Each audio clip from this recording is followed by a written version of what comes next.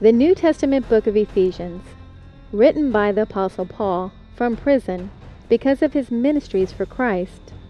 This one short 6-chapter book offers the believer rich and memorable Word of God for his or her identity, what it means to know Jesus, our goals for Christian character, behavior, joy in the Holy Spirit, Christian marriage and family, and how to fight your spiritual battles.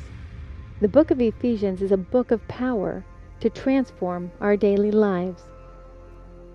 This book that we are looking at here, Ephesians, is a beautiful book and is well known among Christians. Many Christians consider this book to be one of their very favorite books. It's a book that I often recommend when people first start reading their Bibles. It's one of those books that happens early in the list that I recommend to people if they haven't read it before. Last week, we started in Ephesians chapter 1. We gave some of the background of that great city and this place where Paul did his longest ministry. He spent more of his time personally working in Ephesus than anywhere else. And in the first chapter, he told us what we had already received in Jesus Christ. You know, one of the challenges of the Christian life is that as we go through our days, sometimes what God has given us, sometimes what we have with the presence of the Holy Spirit grows dim in our eyes. We forget what we have been given in Christ. We forget the spiritual power that Jesus has given us to draw on every day. And so in Ephesians chapter 1, Paul gave us these strong encouragements. He starts with the blessing to God. Blessed be the God and Father of our Lord Jesus Christ, who has blessed us in Christ with every spiritual blessing. There's not a single spiritual blessing that exists that you can't find in Jesus Christ. And then he tells us that even though we don't see it yet, we've already been seated in the heavenly places with him. And he describes for us the forgiveness that we have, the adoption, the grace, the redemption of our sins through his blood, and forgiveness of all of our trespasses according to the riches of his grace. I'm really grateful for that it's not dependent on my perfectness, but it is dependent on his perfectness. And that gives it real power. Now, what we discover in Ephesians chapter 2 is that Paul is actually thinking in kind of a before and after sort of frame of mind. You've seen pictures, right, of before and after a person went through a particular thing, right? You've got people who've never worked out, never tried to lose weight before. We have the picture of them before, and then we have the pictures of them after when they look so fit you could grate cheese on their belly, because they've got those abs now. Or sometimes we've seen pictures that get worse. You start with the person, what they used to look like, and then after they have 5 facelift surgeries, what they look like. And there the after is worse than the before. But what we find out in Ephesians chapter 2 is that Ephesians 1 was about the after. It's what we received after we put our faith and trust and dependence in Jesus Christ. Paul actually spent some time in Ephesians chapter 2 talking about the before picture. Where were we before we knew Christ? And see, by getting clearer on where we have been, we get a better picture of what Jesus has given us and where he is calling us to go. In Ephesians chapter 2, he starts this chapter with a sentence that I don't know that I would use it in any other situation. He goes, "And when you were dead." You remember that? You remember back when you were dead? That's a funny thing to say, isn't it? You remember back when you were dead? This is a spiritual thing he's talking about. Do you remember when you were dead in the trespasses and in the sins in which you walked when you were following the course of this world? Do Do you remember back when you were dead? And he uses two words here for being out of step with God. The word trespasses has to do with us breaking rules, breaking commandments, taking freedoms that actually put us outside the will of God and ultimately do damage to ourselves and damage to people around us. That's what a trespass is. A trespass is when there's been a boundary made and we have broken through that boundary inappropriately. And it has been against the will of God, and it has injured us spiritually and perhaps injured someone else. The second word is a word that you have heard before. It's now maybe becoming a little old-fashioned in our culture. The word sins. The word sins in the original language has to do with being able to hit a target. That you aim at a target, but when you fire, you miss it. You are off target. So God has a design for us. He has something He can do with us, something He can do in our lives. Have you ever had conversations that went so much worse than you expected them to because of your own anger or your own reactions or whatever came up inside of you that caused that conversation to go south? Or have you ever had situations where you knew something better that you could have done, but instead you did something else because of whatever was driving you? See, we have these two words. The trespass is crossing outside the boundaries that God has offered us for our own well-being and for His praise. And we've got the target that God has designed us in our lives to hit. But very often we take hold of the bow and miss the target entirely. Back when you were dead in the trespasses, the constant wandering outside of His boundaries, and the sins being off target in which you once walked. Now, you know when the Bible, both Old Testament and New, uses the expression walked, we're not talking physical walking. This is a spiritual expression that refers to your habit of life, how you were living at that time. What was your normal way of living? These were trespasses. These were sins, off-target living. This is the way that you used to habitually live when you were following the course of this world. And then he adds this expression about the evil one, following the prince of the power of the air. That's the devil. That's Satan. We hate to think of ourselves ever in this life following or being submitted to Satan. But Paul's being very honest with us here, right?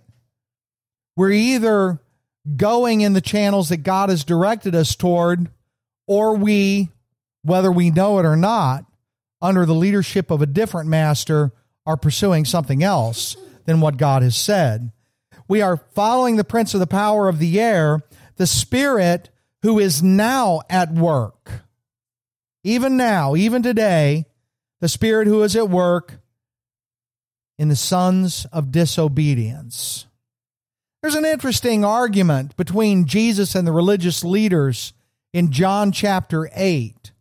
And the assumption that they are making is that we are sons, children, inheriting children, of whichever parent we are imitating. That's how the conversation goes. If we are children of Satan, then we will lie, we will deceive, we will follow our own pride, because that's what Satan does. If we follow God, we live for the truth, we serve, we love, we act like Him. And Jesus wrestles with the religious leaders to try to get them to look at their own behaviors and say, I know you say you're God's kids, but what do your behaviors indicate about how you're living? What family are you a part of? The sons of disobedience. We're going to choose which family we're going to be a part of. We're going to choose which inheritance will be ours, by which father we attend to. among whom we all once lived. Paul says here that we have all been trapped in these trespasses and sins. We have all been part of the community of the sons of disobedience, among whom we lived in the passions of our flesh. Let me help you understand something about the way the Scripture uses the term flesh. So often, and you can be forgiven if you ever make this mistake, when we hear the word flesh, we assume we're talking about the body. That's what makes sense to us. That's how we use the word flesh. But it's a funny thing in the Scripture that when we use the term flesh for one set of options of life, and we use the term spirit for another set options of life, it doesn't mean physical and spiritual, even though that's what it sounds like. Fleshly is that which is not of God. The life of the Spirit is that which is of God. That's how Paul uses that terminology. The interesting thing is that not everything physical is bad. Not everything physical is good. And actually, the same thing is true of spiritual things. If I commit idolatry, that is a spiritual thing which is bad, correct? So, my life, if it's in the flesh, will be composed of physical activities that are in the flesh, and it'll be composed of spiritual activities that are in the flesh.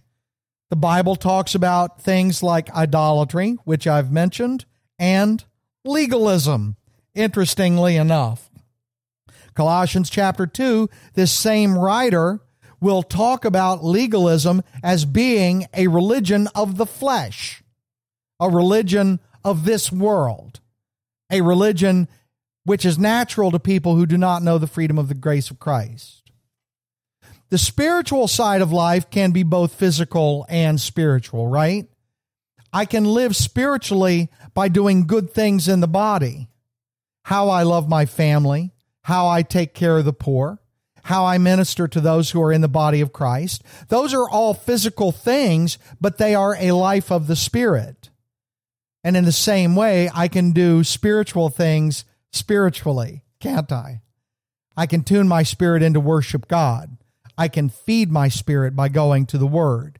And so we read here that there was a time when we all once lived in the passions of the flesh, not just referring to the physical body, but also referring to that whole system of the world, because there are fleshly passions that have much less to do with my body. If I want to dominate someone, if I feel abusive or hateful or angry, I may do things that are fleshly in the body that have nothing to do with the way we often use the term. Carrying out, notice how this goes, carrying out the desires of the body and the mind. Notice how that fleshly stuff is of the body and of the mind. It's an interesting duality, isn't it? And we were by nature, this is a spooky expression, we were by nature children of wrath. Many, many people wrestle with the problem of evil in this world. Why does a good and all-powerful God allow the things to go on that go on? Our world puts out chaotic, random damage to all humans through their whole lifetimes. Why does God allow it to go on? Well, the Scripture is very, very clear that it's not going to go on forever. And nothing could be clearer in the Bible except that this world is not the way God wanted it to be. This chaos, this evil that we live in, this darkness, is not what God originally desired for us or for himself. But the interesting about this is that this is also the time when we are free to choose. We are free to choose to go to the light, or if we are free to choose to go to the darkness. And when God cleans away all of the evil, which he will do all at once, it also closes the door on the freedom to choose which kind of child I want to be. Do I want to be a child of God, or do I want to be one of the children of the disobedient? Which, in this case, is also called a child of wrath, like the rest of mankind. That's heavy language, isn't it? The reality that many, many, many people will be lost in the wrath of God because they have turned away from following Him. And you and I see the results of those choices in our newspapers, in our daily experiences at work, wherever we go, whatever we watch. We see the results of those choices. We were by nature children of wrath like the rest of mankind, but God. Wow, verse 4. Those two words are full of grace. But God, being rich in mercy. What is mercy? Mercy is what I need, but I don't deserve. Mercy is when I could deserve something very severe for what I have done and who I have been. But instead, the one in power elects to treat me with kindness and grace. God, being rich in mercy, because of the great love with which He loved us. This sentence can be very confusing to people of the world because of the way we use love. We use love in America for things that make us feel good.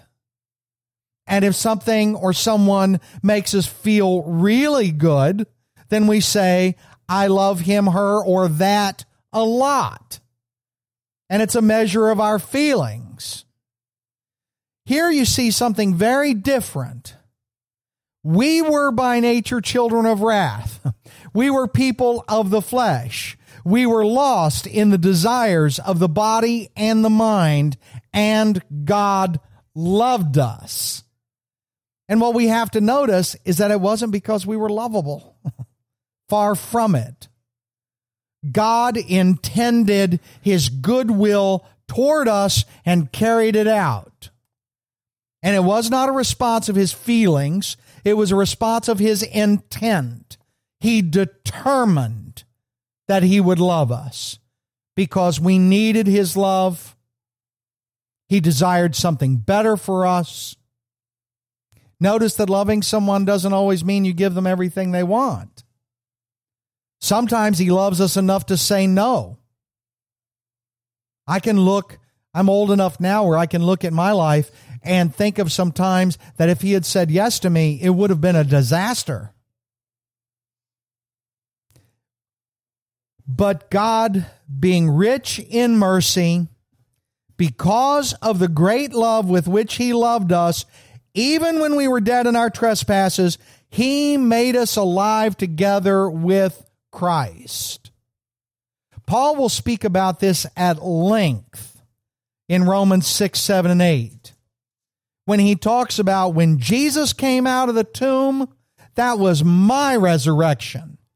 That was your resurrection.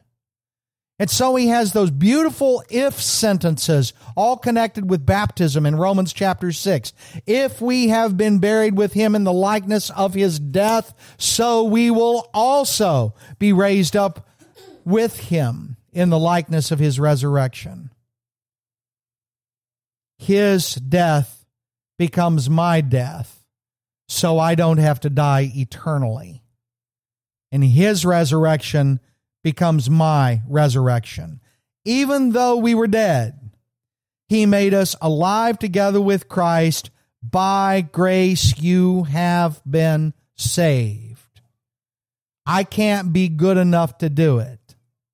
I can't get there on my own steam. I am a wicked, fallen human man. I sin in thought and word and deed. I cannot come into the presence of God unless God makes a way for me to do so. And that's true about all of us, isn't it? Thank God He made the way. Thank God He made a way by grace. What is grace? Well, grace is not how you and I think. I find in my own head, because of the way I have been raised, and I don't mean any negative statement on my family when I say this, I just mean how things are. I have a hard time staying in a grace-filled mind for more than 45 seconds or a minute. You remember when you quit being treated with grace? I mean, your situation could be rougher than mine. But I went to pre-kindergarten, and I went to kindergarten.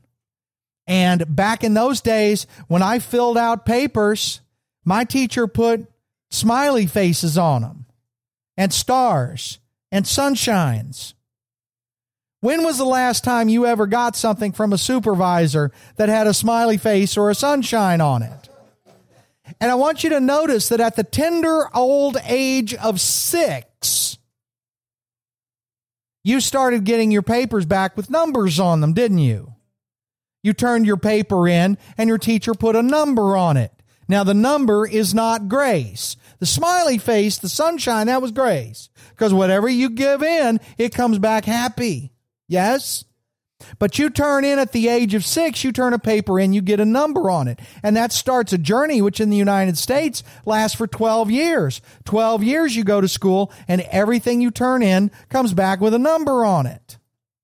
Now, what your teachers encourage you to do is to make those numbers as high as possible. Why? Because if those numbers are as high as possible, maybe then you'll get entry to another school. We call that college. And you get to do more work and turn in more papers and get more numbers on your documents that are given back to you.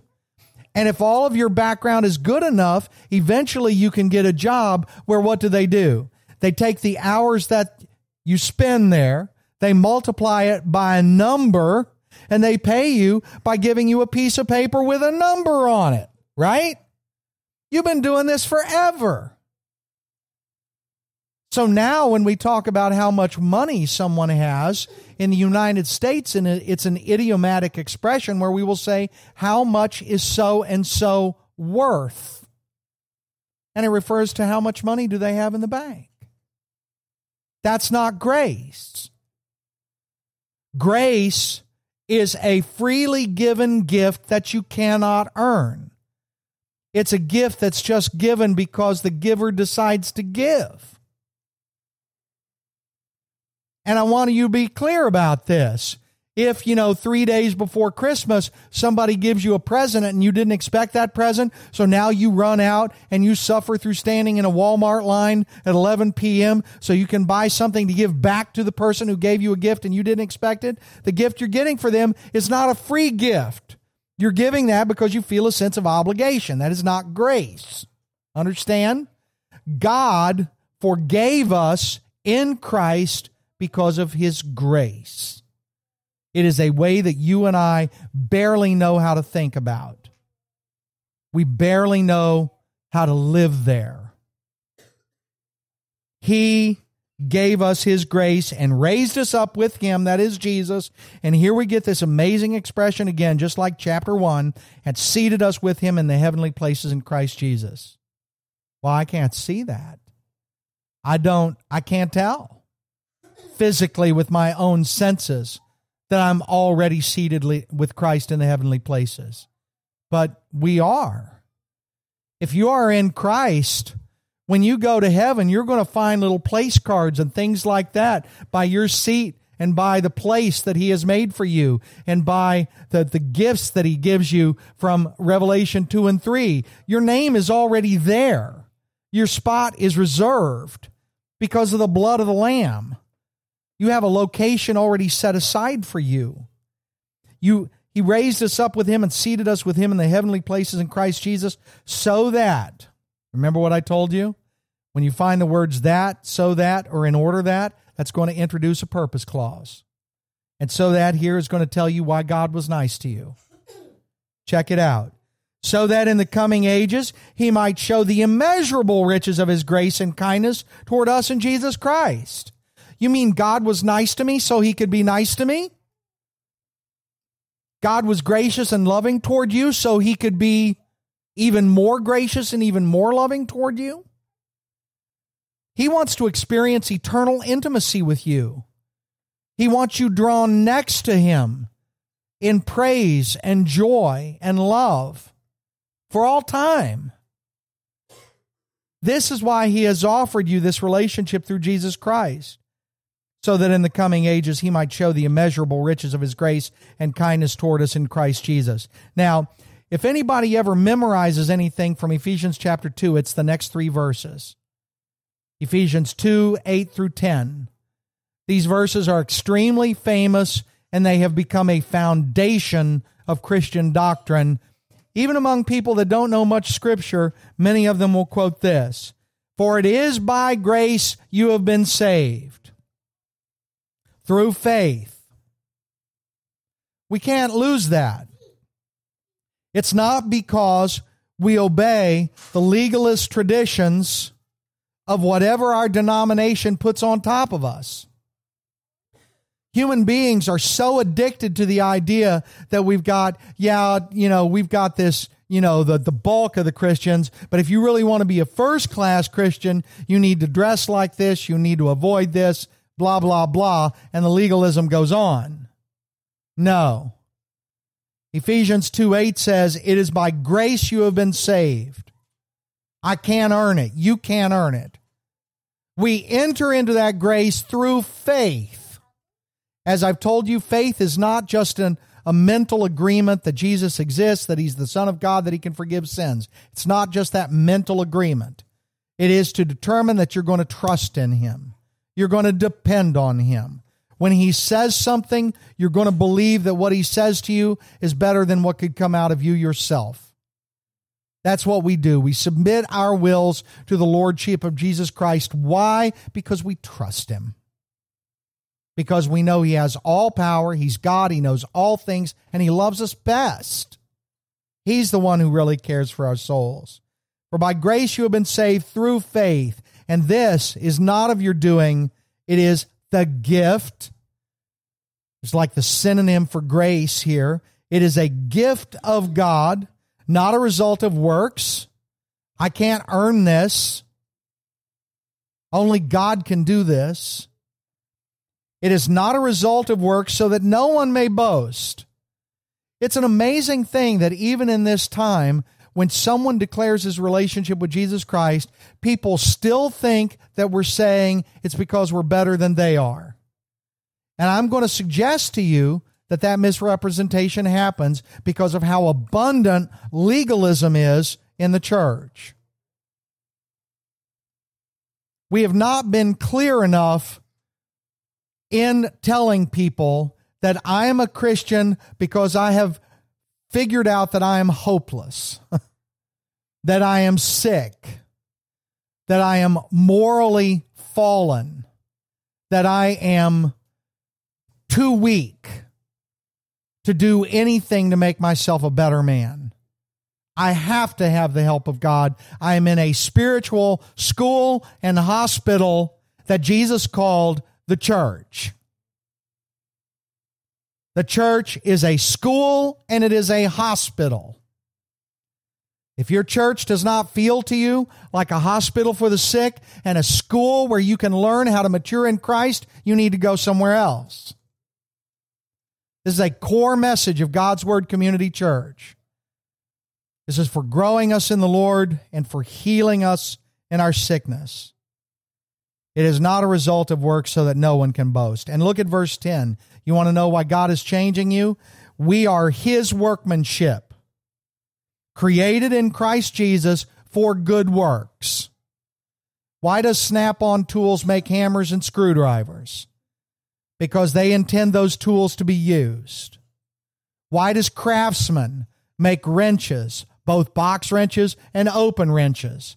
Because those tools have got a job to do. You and I, we have a job to do when we are bought by Christ, take Him as Lord, and are remade in Him. You are His workmanship. You were created in Christ Jesus for good works. Are there two flavors of Christians? Those created for good works and those created to sit and watch? Not here. created in Christ for good works, notice, which God prepared beforehand. Wow. He's got works out there designed for you. He knows what kind of an effective tool you are and what kind of effective tool you can be. And He is creating you, maturing you, designing you for the kind of work that you can do in His divine hand. I myself am a bent screwdriver. And I'm really, really glad that God can do amazing things even with damaged tools. That's a good thing. We are His workmanship created in Christ Jesus for good works, which God prepared for us beforehand that we should walk in them. Notice that doing good works as part of God's workmanship is supposed to be part of our normal habit of life. It's supposed to be the way we go through our hours, the way we go through our days, that we should walk in them. Therefore, verse 11, what do? When you see the therefore, you ask what the therefore is there for, right? Therefore, now he's going to take them back to his past. Remember that at one time you were Gentiles in the flesh. A Gentile is a non-Jew. If you are not a Jew, then today you are a Gentile. Remember that at one time you Gentiles in the flesh, you were called by Jews the uncircumcision. That basically means everybody who is outside of the Old Testament covenant with God. You were called the uncircumcision. You were called that by those who call themselves the circumcision, which is made in the flesh by hands. Remember that at that time, separated from Christ, there was a time in the history of the world when the people of mankind did not have the Messiah. You were alienated from the commonwealth of Israel and strangers to the covenants of promise. God made a covenant of promise to Abraham. He followed it with a covenant of promise to Moses. He spoke through David. He spoke covenants of promise through the prophets. All of those belong to the Jews. My forefathers, my forebears didn't have it. We were outside.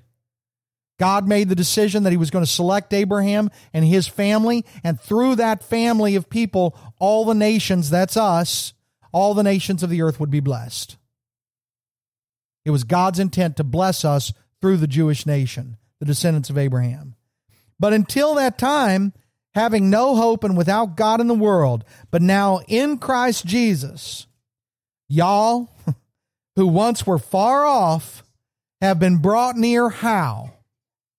By the blood of Christ. You were far away, too far away to cover the distance yourself. But through the blood of Christ, you have been brought now into the presence of God. He Himself is our what? He Himself is our peace. He is our peace within. He is our peace between us and other people. He is our peace with God. He is our peace, who has made us both. Who is the both? Well, in the context, it's got to be the Jews and the Gentiles, the Jews and the non-Jews. He brought us together in an integrated church, integrated racially, integrated ethnically, integrated nationally, Jews and Gentiles brought together, He being the peace. He has broken down in His flesh the dividing wall of hostility. Paul uses here a metaphor, a very, very powerful image, where he uses an image of a wall that actually existed.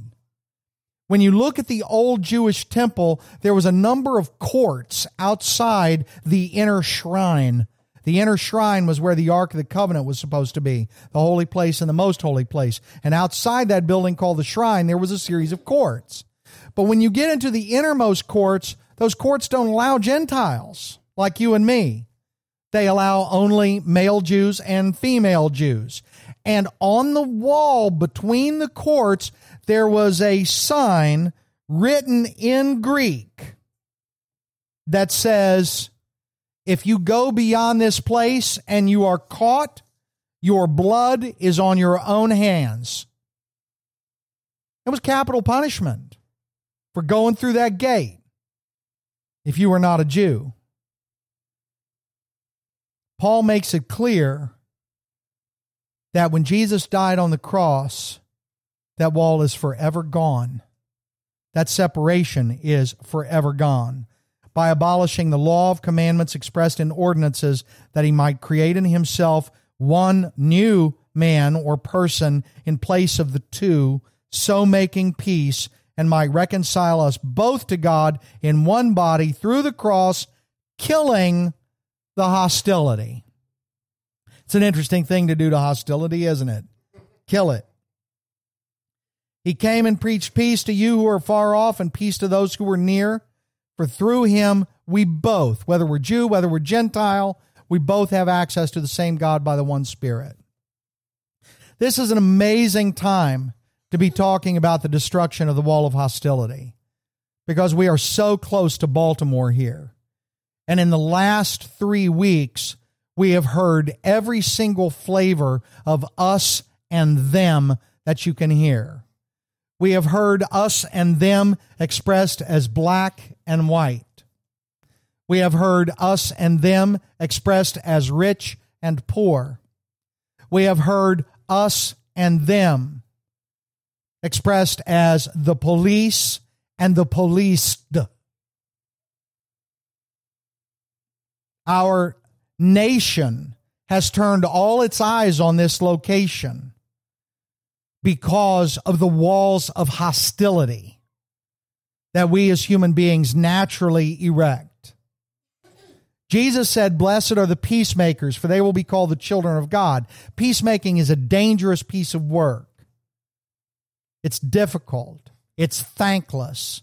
And sometimes it's extremely difficult to find out how to do it. It was 3 weeks ago today, on April 12th, that Freddie Gray was taken into custody and was injured, fatally injured as it turned out, in that process. It was 2 weeks ago today that he died after spending a week in a coma. Now, the 6 officers who were involved in that arrest, restraint, and transportation of that prisoner, now those 6 officers have been charged, and the trial is yet to come. It is an extremely interesting thing to look at the biographies of those 6 officers. Some of those officers have bad road behind them. Some of them have histories of violence that their organizations have had to handle. Some of the officers, however, have a very different kind of history.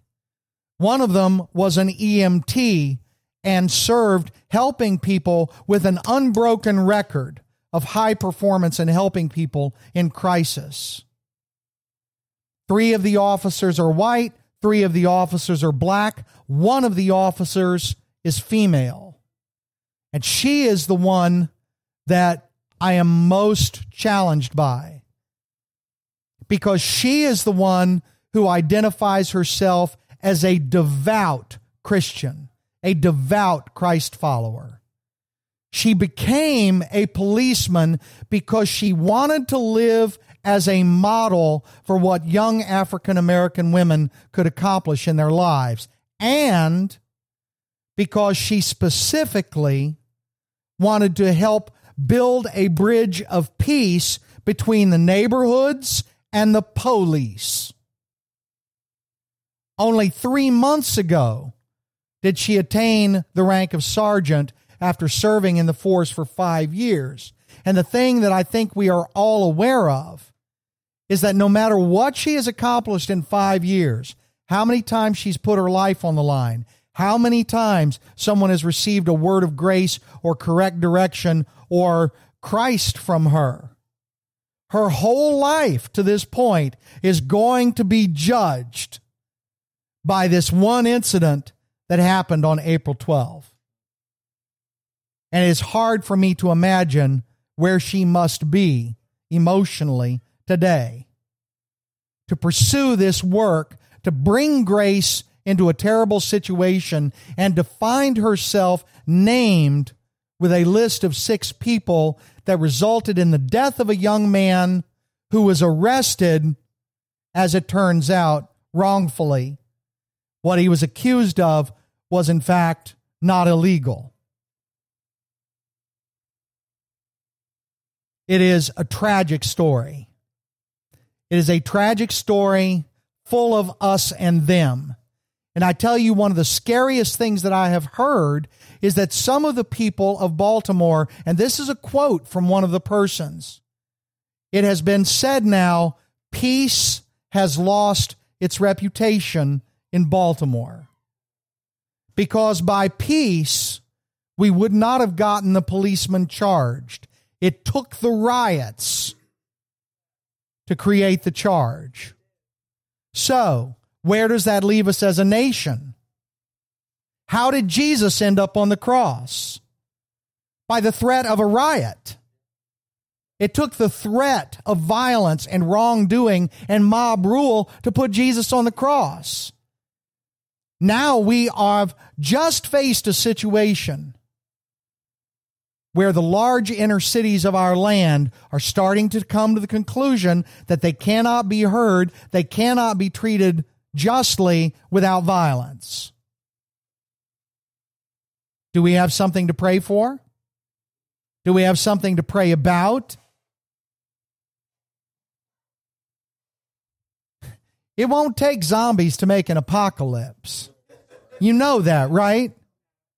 Because these kind of apocalypses have happened in human governments over and over and over again in the history of this earth. If people don't respond with grace and peace creating, we stand at the beginning of a very difficult time. He came, verse 17, and preached peace to you who are far off and peace to those who were near. For through him we both, whether we're police or people from the neighborhood, whether we're black, whether we're white, whether we're rich, whether we're poor, whether we're male, whether we're female, whatever us and them there is, we both have access to God through the blood of Jesus Christ by the one Holy Spirit that he gives to us. That's it. So then you are no longer strangers and aliens. You are fellow citizens with the saints. Who called you that this week? A fellow saint. And members of the household of God. And what is the church? The household of God, built on the foundation of the apostles and prophets. We don't identify apostles and prophets in our church because they are in the foundation. They are the ones who are privileged to speak the word of God with miraculous confirmation. Apostles and prophets, with Christ Jesus being what? The chief cornerstone. We just sang cornerstone today, didn't we? Jesus was the most carefully crafted stone by which the whole building took its shape and lined out its straight edges and its measures. Jesus is the one that defines the parameters of that household. And he is with the apostles and prophets as the foundation of the church. We, Peter will go on to say, are the living stones built up in the walls into which this temple God lives by his Holy Spirit. God took away walls of hostility, and out of it, he made a church. He took away walls of hostility and made it a temple of the Holy Spirit. How many churches have you been in which were walls of hostility instead of a unified temple in the Spirit?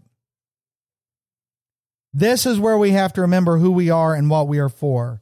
In him, in Jesus, the whole structure being joined together grows into a holy temple in the Lord. In him you also are being built together into a dwelling place for God by the Spirit. Please notice that in this text, we can see part of what Jesus said when he said, where 2 or 3 are gathered in my name, there I am in their midst. That means in the between the two of you. Do I have the Holy Spirit in my life? Do you have the Holy Spirit in your life? Yes. But and individualist Americans are very quick to miss this. But there is also a way I can experience the Spirit that goes beyond what I can do individually. And that is by being with you. There's a way in which Jesus dwells between me and my brother, between me and my sister. In the between is one of Jesus' very, very favorite places to work. And when we try to make peace with brothers and sisters that we are estranged from, we're inviting God to take his place in that between. Let me close with the big question. The message of Ephesians 2 speaks to us about how we were taken from the world and included in God's divine plan and God's divine people. We were once guilty, but the laws that made us guilty were removed in the sacrificed body of Jesus Christ. God broke down all the guidelines which excluded us and made us into an us and a them. He challenged us to receive God's grace as God's workmanship to do God's good works. Among these good works is the difficult work of being his peacemakers, doing what we can in our lives and in our world to make people one. Sometimes there is no easy way. Then we pray and we seek God's divine opportunities to increase peace. Jesus says that the peacemakers are called the sons of God. Father in heaven, Jesus Christ, Spirit of God, make it so among us. Amen.